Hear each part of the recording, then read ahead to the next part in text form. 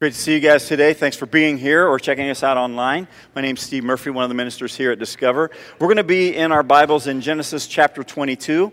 So if you want to go ahead and turn there, we'll get there in a few minutes. You can either have a printed Bible or electronic, whatever. So as long as you have the Word of God with you, we really encourage you to do that. I want to start with a story that's honestly more thought-provoking than it is funny, but you're welcome to laugh at the end if you'd like. So there are these two friends, Frank and Al. And they were fishing. Now, Al was a little more experienced than Frank, but they were both good fishermen. So they're fishing, and every time Al caught a big fish, he took it and he put it in his cooler. Every time Frank caught a big fish, he looked at it, he threw it back. And Al thought this was kind of odd, but it just kept happening over and over. And so finally, Al said, "Okay, Frank, you got to tell me what's going on. Why do you keep throwing back the big fish?" And Frank said, "Well, I only have a small frying pan." I think sometimes as followers of Jesus, we bring God our little frying pan. And we say, "Okay, give me something small." But what if, individually, what if as a church, God wants to do something greater than what we expect? In our Shadows series, we've seen Jesus overshadowing the story of Adam and Eve, the story of Noah and his family. And today we're going to see Jesus and how he weaves into the story of three people, Abraham and Sarah and Isaac. Abraham was originally called Abram and Sarah was originally called Sarai. And God came to him, Abram actually, and he said to him in Genesis chapter 12, "I want you to go from your country, leave your people, your father's household, and go to this place that I'm going to show you." Now, Abram is 75 years old. Sarai is 65 years old. They have no kids. But they take their servants and all of their stuff that they can take with them, and they say, "Yes, we'll do that, God." Now, if you go on just a few years forward, Genesis chapter 15, God tells Abram that his descendants are going to be as numerous as the stars in the sky. Only problem is he still has no kids. Genesis 16, Abram's now 85, Sarah is 75. Still no kids. Now,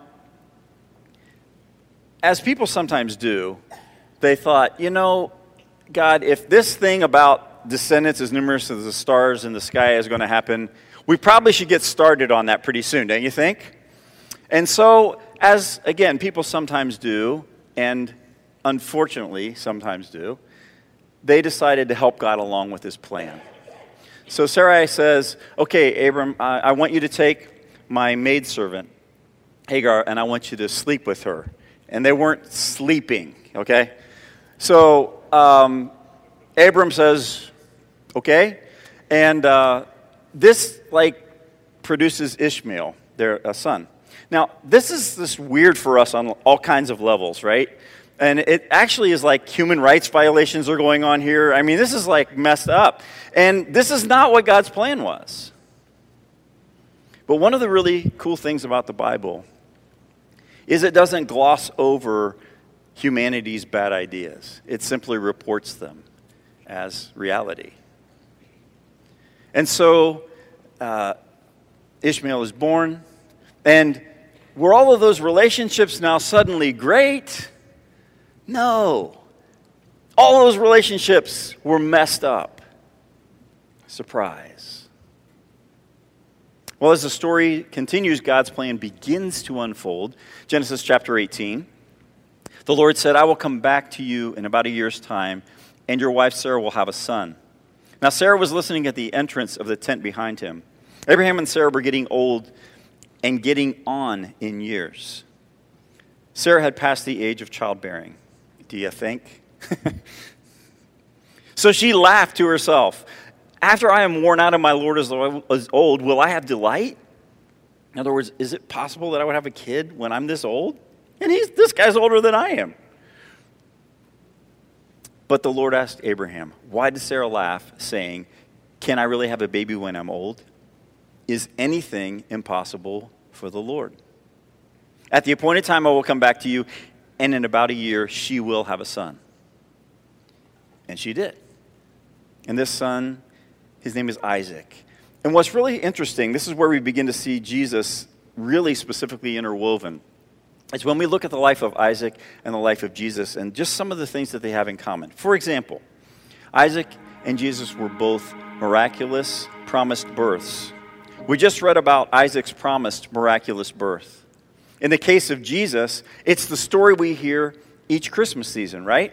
In Luke 1, an angel appears to Mary, a young woman, and the angel says, now listen, you will conceive and give birth to a son, and you will name him Jesus. He will be great and will be called the Son of the Most High, and the Lord will give him the throne of his father David. He will reign over the house of Jacob forever, and his kingdom will have no end.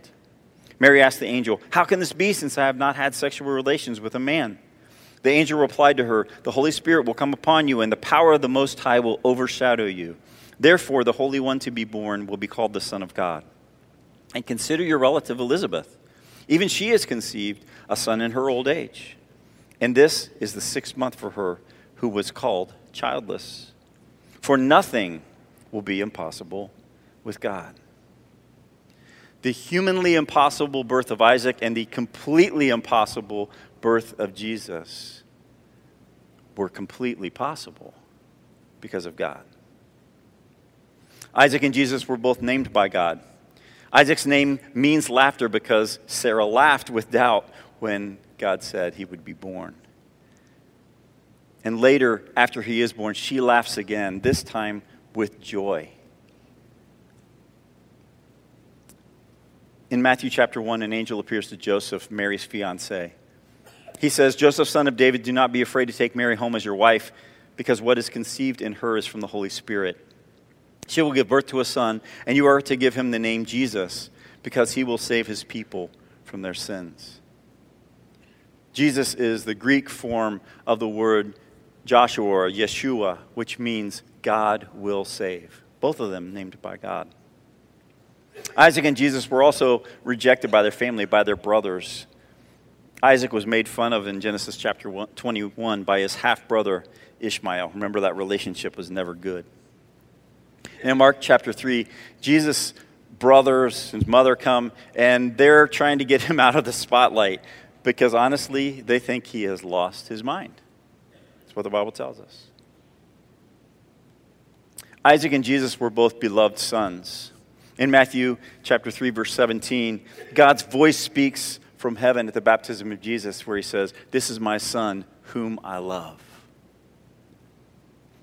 And that brings us to Genesis chapter 22, the story that we're going to read today. Isaac is also a beloved son. And this is a faith-stretching story, not only for Abraham and for Isaac, but boy, it challenges our faith as well. So we're going to read it together, Genesis chapter 22, starting in verse 2.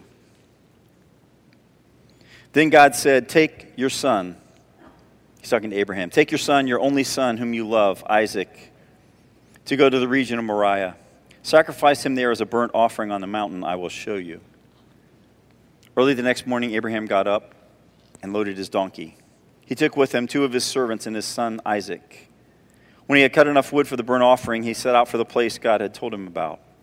On the 3rd day, Abraham looked up and saw the place in the distance. He said to his servants, "Stay here with the donkey while I and the boy go over there. We will worship you, and then," notice what it says, "we will come back to you." Abraham took the wood for the burnt offering and placed it on his son Isaac, and he himself carried the fire and the knife. As the 2 of them went on together, Isaac spoke up and asked to his father Abraham, "Father?" "Yes, my son," Abraham replied. "The fire and wood are here," Isaac said, "but where is the lamb for the burnt offering?" Abraham answered, "God himself will provide the lamb for the burnt offering, my son." And the 2 of them went on together. When they reached the place God had told him about, Abraham built an altar there and arranged the wood on it. He bound his son Isaac and laid him on the altar on top of the wood. Then he reached out his hand and took the knife to slay his son. But the angel of the Lord called out to him from heaven, "Abraham, Abraham!" "Here I am," he replied. "Do not lay a hand on the boy," he said. "Do not do anything to him. Now I know that you fear God because you have not withheld from me your son, your only son." Abraham looked up, and there in a thicket he saw a ram caught by its horns. He went over and took the ram and sacrificed it as a burnt offering instead of his son. So Abraham called that place, "The Lord will provide." And to this day it is said, "On the mountain of the Lord it will be provided." There is so much to unpack in this story, more than we have time for this morning, obviously. So I really encourage you to dig into it yourself and see what God might be saying to you from it. But I think as a father, for me, I get a little more insight into what Abraham must have been thinking when we read what it says in Hebrews 11 about this situation. It reads, "By faith Abraham, when he was tested, offered up Isaac. He received the promises, and yet he was offering his one and only son, the one to whom it had been said, 'Your offspring will be traced through Isaac.' He considered God to be able even to raise someone from the dead. Therefore he received him back, figuratively speaking." So Abraham, when he told the servants, "We will come back," he was totally believing that God would be able to raise his son Isaac from the dead. He was believing that this son who was miraculously given life would be given life miraculously once again. And there is no history of anyone being resurrected in the Bible to this point. He just had that much faith. And he trusted that God would take care of Isaac. Speaking of Isaac, he had a lot of faith as well. He had faith in his father to say, yeah, the Lord will provide the sacrifice. But he also agreed, like Jesus did, to be sacrificed. It doesn't say it, but it's obvious, right? Because Isaac is a young man by this time, and his dad is 100 years older than he is. I'm pretty sure Isaac could take him, It's just he could. I mean, if he's strong enough to carry the wood on his back up the mountain, he certainly could have resisted his dad tying him up and putting him on the altar, right? But he didn't. He trusted his father's plan. In Matthew 26, Jesus does not want to become the sacrifice. He knows what it's going to cost him physically, but especially the separation of God from God. He doesn't want to go through that experience. And yet, he trusts his Father. He could have called angels to come and destroy things. He could have just spoken, taken care of it himself. But he didn't, because he loves us too much. Even though he knew there would be no last-minute reprieve like there was for Isaac, he still said yes. Also, both Isaac and Jesus carried the wood for their sacrifice. We already saw that in the story where Isaac carries the wood on his back up a hill in the region of Moriah. And centuries later, Jesus would carry on his back a cross made of wood up the hill to his crucifixion. In John 19, it says, Pilate handed Jesus over to them to be crucified. So the soldiers took charge of him. Carrying his own cross, he went out to the place of the skull. There they crucified him, and with him 2 others, one on each side, and Jesus in the middle. See, the story is different at this point. Isaac was only a potential sacrifice, but Jesus was the ultimate sacrifice. After Abraham put his faith into action with this story, that's where God says to him, all nations are going to be blessed through you. And that very willingness that Abraham had at that point points to the sacrifice that Jesus would make on our behalf. That's how all nations will be blessed, because of the birth and the life and the death and the burial and resurrection of Jesus. And what God would not allow Abraham to do to his son, God did himself. Isaac's life was spared, but Jesus' life was not spared. And that hill where Abraham and Isaac walked up, the region of Moriah, later a town would develop in that very area. It's called Jerusalem. And Jesus, on a hill, walked and was the sacrifice for us in that very same area. See, for the offering, God did not provide a ram in the case of Jesus. He provided a lamb, the Lamb of God, who takes away the sin of the world. And God planned that from before creation, before Adam and Eve, before the earth. God knew it was going to happen. God knew what it was going to cost. And God was willing to make that sacrifice because He loves us that much. On November 9th each year, there's a day. It's called World Adoption Day. And it's a day to raise awareness and to celebrate bringing children into forever families. And Jesus, the beloved, innocent Son of God, gave His life so we could be adopted as sons and daughters into God's family forever. And we're going to celebrate that right now as we share in communion. And afterwards, I'll come back and we'll make a few additional applications to our lives. But right now, we pause and we remember and we give thanks and we pray. Dear God, for the sacrifice of Jesus and for the love it took to allow that to happen, we give you thanks. We're grateful to rest in the shadow of your wings. In the name of Jesus we pray. Amen. If you're a follower of Jesus, as the bread and the cup are passed, please take them and celebrate and remember what God has done for you.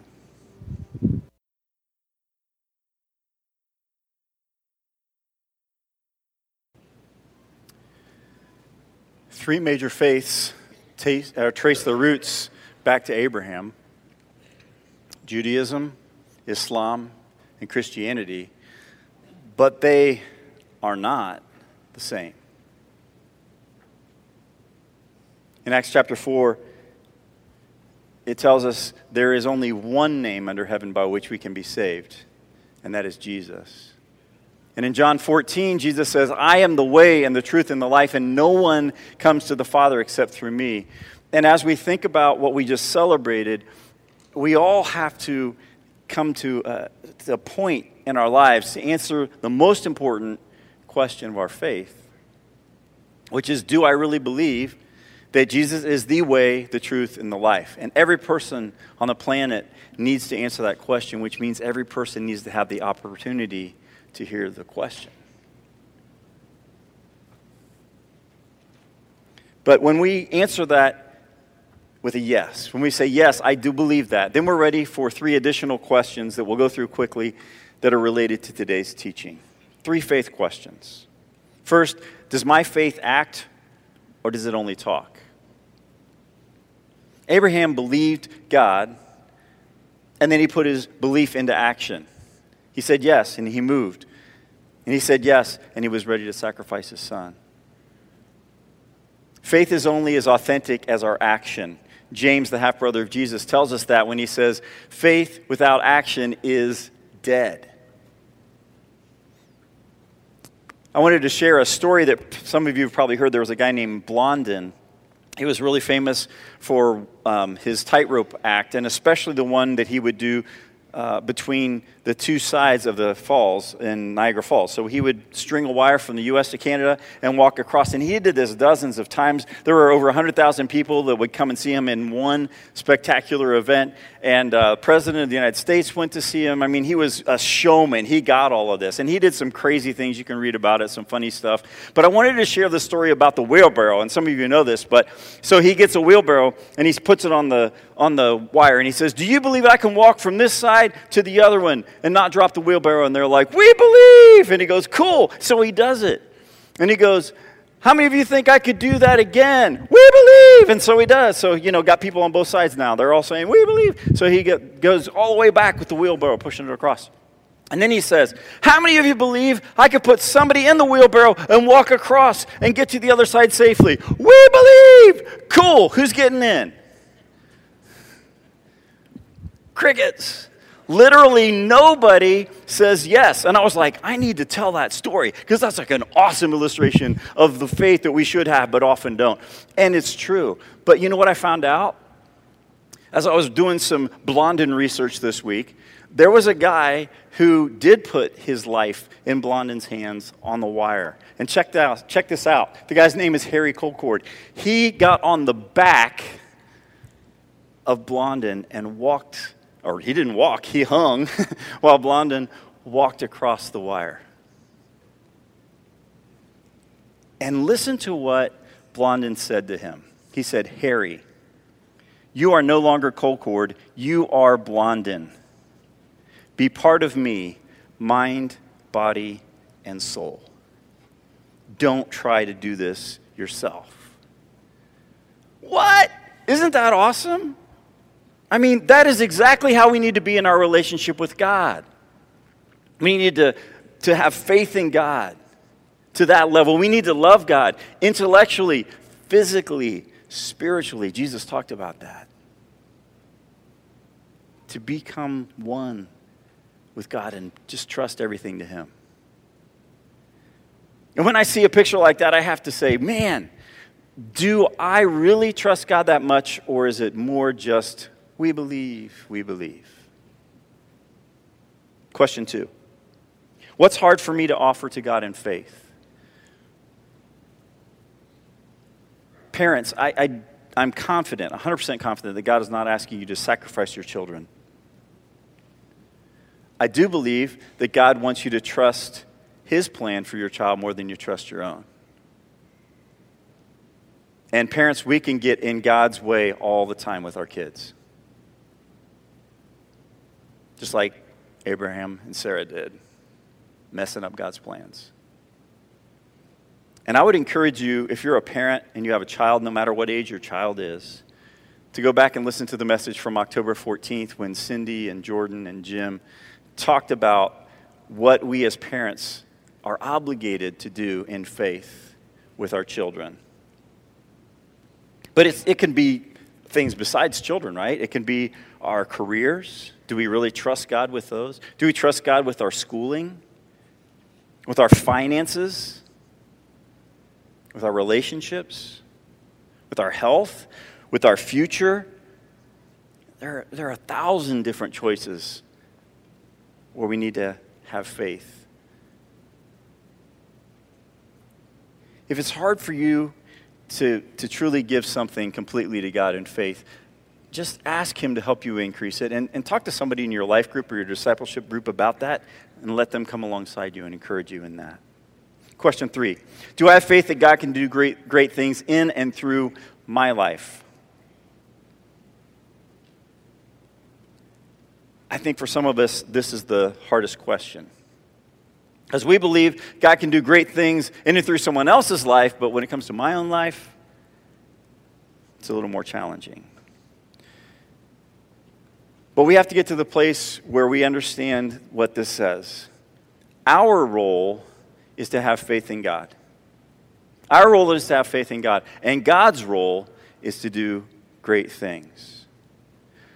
When God talked to Abraham, listen to what He said, Genesis 12. I will make you into a great nation, and I will bless you. I will make your name great, and you will be a blessing. All peoples on earth will be blessed through you. Not by you, Abraham, through you, Abraham. God is the one who does it. Romans chapter 4, the scriptures tell us Abraham believed God and God counted him as righteous because of his faith. When people work, their wages are not a gift, but something they have earned. But people are counted as righteous, not because of their work, but because of their faith in God. We don't make ourselves right with God by what we do, but by our faith. God is the one who does it. We believe it, God does it. And that's not all God does. Right now, I would like for you to imagine, seriously, and you might need to close your eyes because you're distracted. I understand. I'm that way myself. Think of something that you want God to do that would be amazing in your life. Just think of it right now.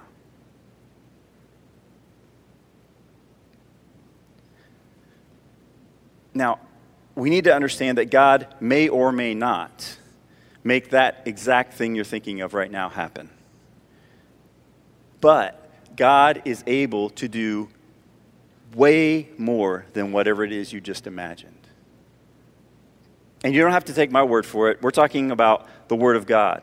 Ephesians 3:20 and 21. To him who is able to do immeasurably more than all we ask or imagine, according to his power that is at work within us, to him be the glory in the church and in Christ Jesus throughout all generations, forever and ever. Amen.